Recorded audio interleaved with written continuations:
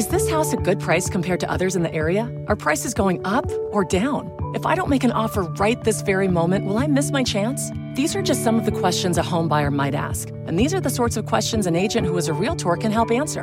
Because Realtors have the expertise, data, and access to specialty training to help you navigate the process of buying a home. They provide support, guidance, and have your back every step of the way. That's what Realtors do, because that's who we are. Realtors are members of the National Association of Realtors.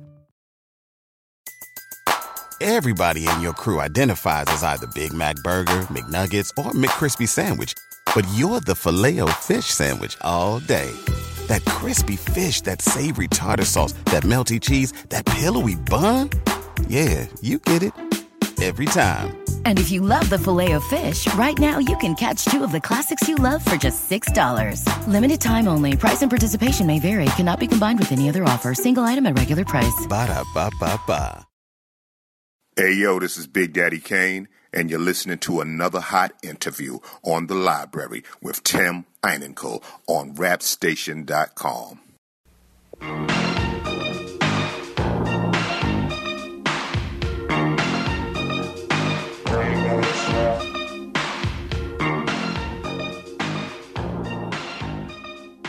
My guest is simply a legend, a living legend. He's probably heard every introduction about himself possible, so I'll keep this one short.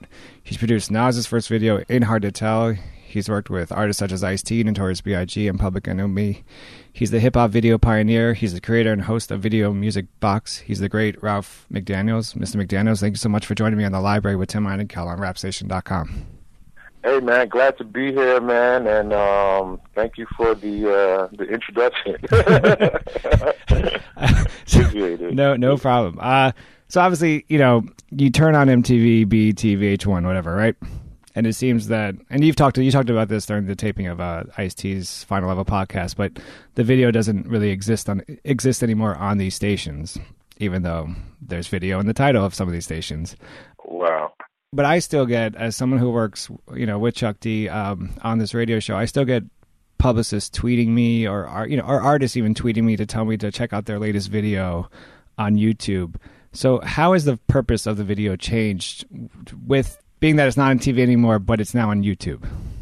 This is an ongoing thing. Like, I remember when YouTube first came around, and I was like, this is great.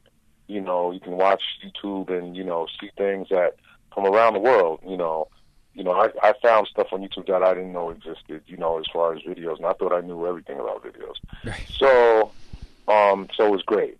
Then there's, things that are just not there. That people say, well, you used to play this on Video Music Box back in the days, in the 80s or the 90s or whatever, and I can't find it on YouTube. Or the artists come to me and they can't find a video that a particular edit maybe that they gave me that they can't find. So it's a gift and a curse. Like everybody kind of got used to YouTube and just suspects that that's it. Whatever's there is there, and that's it's something. It can't be anything else other than that because that's what YouTube said. So, but I have videos that are not on YouTube either because just nobody just thought about it, or there's a version of it that's not on YouTube, and maybe I got the original version. Back in the days before let's say MTV Raps, there were videos that would just come to Video Music Box because that's the only outlet that we really had. And, it was just a raw version of it, maybe not, cursing or anything like that, but, just some of the images. And then when MTV came around, then okay, now this is on a national scale, it's a different audience, a much more general audience, and there's certain images that can't be seen. So they started doing, you'd have to do the MTV version, or the BET version, and you'd have to edit it down. So for whatever reasons, then it became, and I'm sure most people, if they grew up in that era, know when they started blurring out certain images on shirts and things of that nature. So, I didn't have to deal with any of that because I was non-commercial. So, that's where it's at right now. It's there's YouTube, and then there's the, you know, the Video Music Box, you know, kind of era. And it's funny because sometimes when I go to YouTube and I look for something, it's something that somebody taped off of my show with me talking in the beginning, you know, saying, hey, this is Video Music Box and here's whatever, DOS Effects. Right. They want effects. And, you know, and that's the version that's there, you know. Yeah. And so I'm like, this is pretty interesting. So it was somebody who probably taped it on their VHS, you know, back then that's what was the format.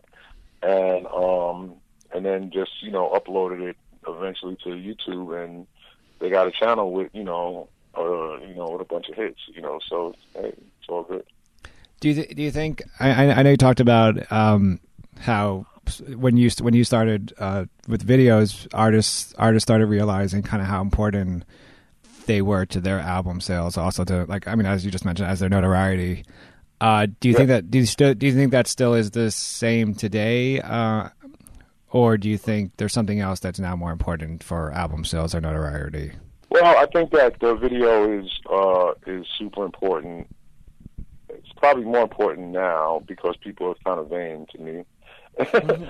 Because they want to see the artist, they want to see what the artist is wearing, they want to see where he's at, they want to see what kind of car he's driving, they want to see what kind of girls he's got around him, and all of that kind of stuff. So people put in a lot of thought into, especially on a major label, you know, a lot of thought, or even on an independent label, they put a lot of thought into, you know, creating this image, you know.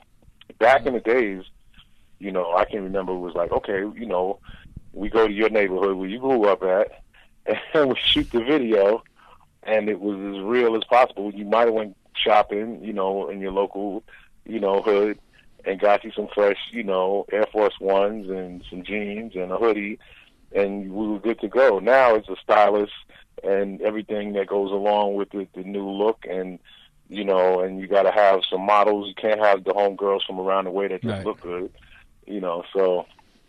Yeah, it's a big deal.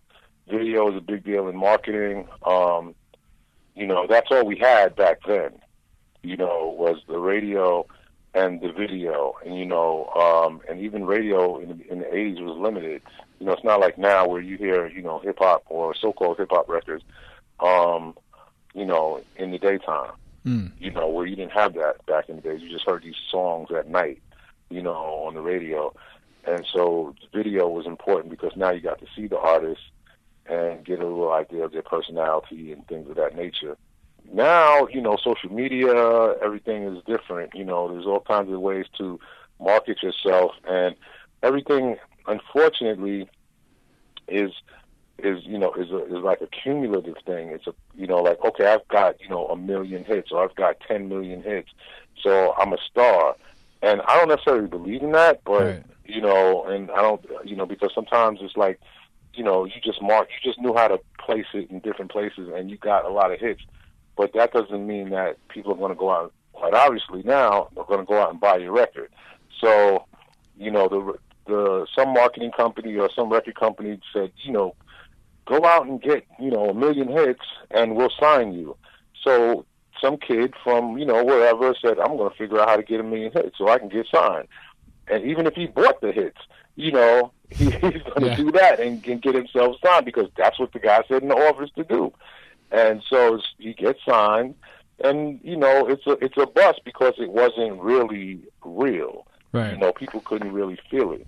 And that happens all the time, you know, but, you know, I can't knock the artist or the manager for the hustle because that's what you told them. So they want to be in the game. So they went out and did what you said. So sign me. And now they're signed to a label where they can't get on a stage. They can't, you know, even make a next single, you know. And so creativity is kind of stunted. You got to figure out how to, you know, turn this person, now that you spent all this money into something. And it usually goes left 95% of the time. One thing that was I think that really stood out to me when I was reading one of your interviews is that you talked about how you felt at a point that lyrics were the most important thing when making a good video, because you said pretty much a video is essentially a short movie.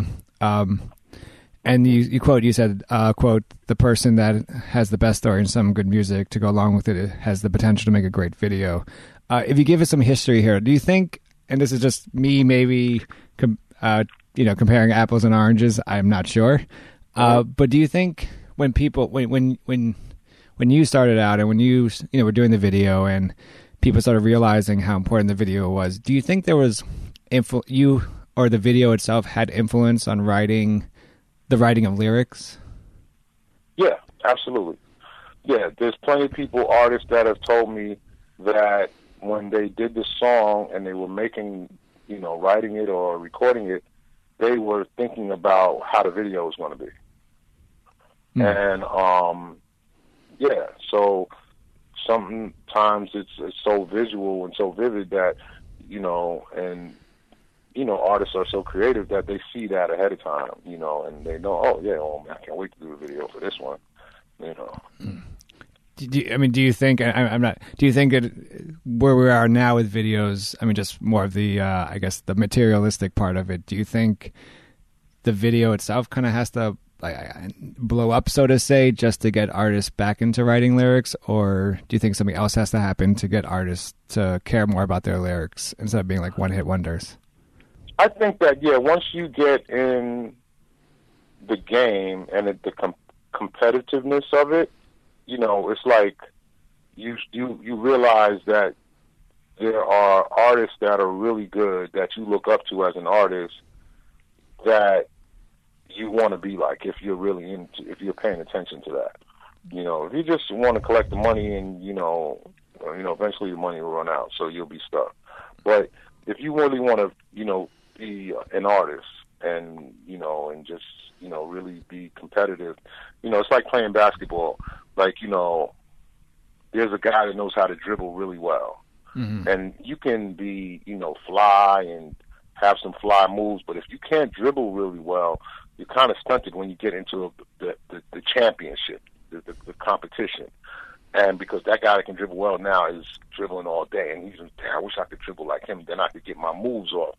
So you have to be able to have all of those skills to then be at the top. Mm-hmm. And if you don't have the writing skills, which some people are just, write better than others. That's just a natural thing. It happens. But that doesn't mean that you can't get better at it, And, I think now that we're getting more lyrical in music, mm-hmm. With young people, some of the music that I listen to, and some people disagree with me, but I think Drake was one of the people that was the beginning of that.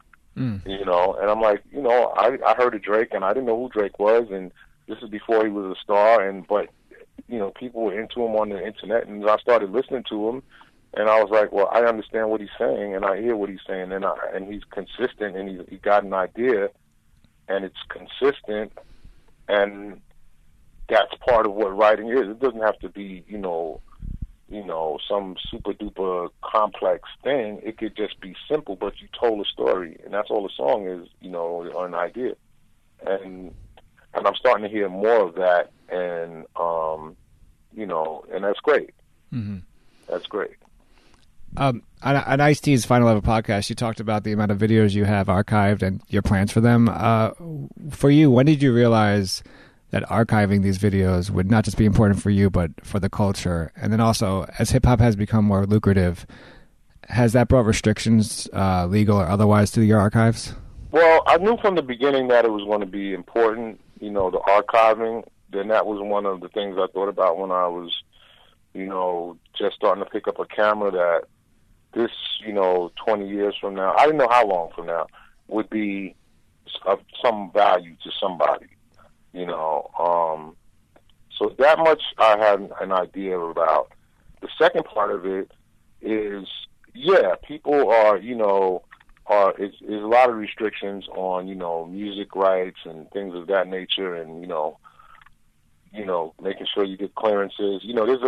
There could be a bunch of great documentaries out about hip hop, but they didn't get made or they weren't completed because some guy didn't want to clear some music or didn't want to, do this and, and didn't want to go along with it. And it's usually somebody not outside the culture that didn't, get it, mm-hmm. or didn't want to, work with somebody. I've worked on a couple of documentaries, and people have come to me and said, like, Ralph, we want to use some footage you may have. And I'm like, okay, fine. And, I could say, hey, this is the standard rate for what documentaries, go for, footage and stuff like that. And, and they're like, we can't pay for that. We don't have it, and I'll work with you, to try to get something done.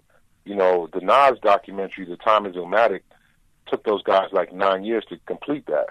Wow. And when they first came to me, they were just some guys that were working at BET, and they loved Nas, and they wanted to do something with Nas.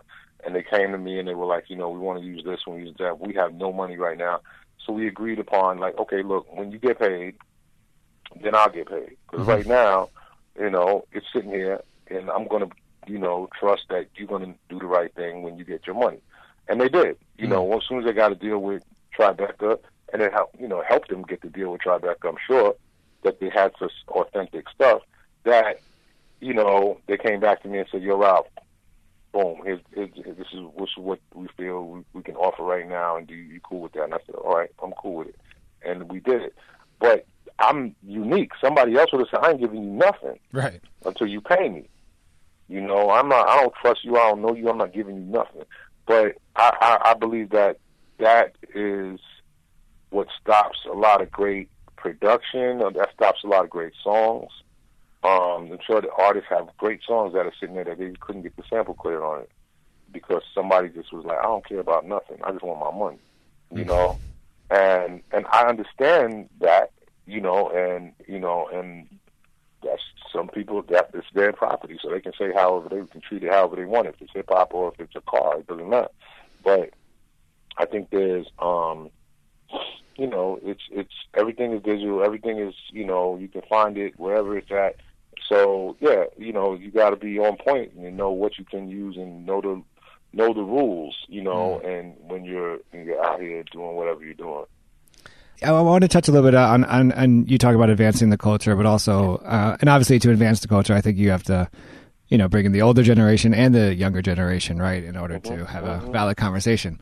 But yeah, I feel like not a lot of times, but sometimes you run into like, and this is not putting old school guys out on the spot, but like you run into old school guys who, if you don't know something, they kind of yell at you for not knowing. As if you're like, what the hell, like what's wrong with you, blah, blah, and then they talk at you and it kind of doesn't help, help the person who wants to learn. Absolutely. It happens all the time. And I tell those guys that at one time you were 20, 21, 22, whatever, you were a young person that was trying to figure out what was going on. And, and when you went to, it wasn't hip-hop then, it was like a funk dude or a soul guy or some radio station or some record label, and they talked down to you, you didn't like it. Right. So why would you do that now to somebody else? The same thing that, it's just a natural thing. You have a passion about something, you're trying to learn, you're trying to be involved, you're trying to get in the game, whatever it is, and then somebody screams on you, you feel some type of way. And so that's whack. So why would you do that to another person right now? Right. And it irks me. And then you want to know why, young people are like, yo, man, forget that old dude, man. He's whack, because now they got an attitude with you, and so it doesn't, so there was no communication. There was no, I talk about this all the time since my 25th anniversary. One of my things is called, we got to bridge the gap. Bridge the gap between young people and old people. And I'm talking about music, but in general. But that's part of the problem with hip-hop now. And not just hip-hop, probably with all genres of music. But I'm only paying attention to hip-hop. And so we have to connect more, with the older, guys. Because everything that a young guy is trying to do right now, there's an artist that's done it already. Right. I'm pretty sure that, if you go and ask Ice-T, if Big Sean has a question for Ice-T, he probably has done it already. in some way, shape, or form, and can give you some information on how that's going to turn out and what you should do, you know, to make it go the way you want it to go. You know, if you know, and even and Ice-T's a big star, but even the artists as big as Ice-T, you know, we've done a lot of things. We've traveled around the world. We've done things. We've been in different situations. Been in movies. Been in TV shows. Been in commercials. Done whatever you can think of. We've done it already, and so it's not new when you're doing it, you know, in 2016, you know. And so don't think that this is not something you can ask somebody. And then the older guys have to be open to understand where this dude is at, and he's getting it now, and be able to express something to him and say, hey, man, well, this is where I dealt with it, and it's what I would suggest you do. But you know, you got to do it how you feel, and be aware that, you know, these things, nothing is new. So open your mind to listening to young people, and young people don't, you know, feel like everybody's like that disgruntled old school dude. But is there something, I'm curious, is there something to just also the I guess the new school guys who, I mean, for example, like, you know, Mac, obviously the big thing was Macklemore dropping Downtown, right? With Mel, Kumo D, and Kaz. And everyone was, all the legends like Big Daddy Kane, Chuck D were like praising him for doing that because it was reminding, he was bringing, you know, paying homage to those before him. Yes. But is there I guess, if you're a young, from a business point of view, if you're a young artist, is there ever a time where young artists do want these guys on it, but their record label just stops them from doing so? Or is that just not even thought about with the young guys? I don't know. You know, in that case, I'm not really sure, but I'm sure it's been done before.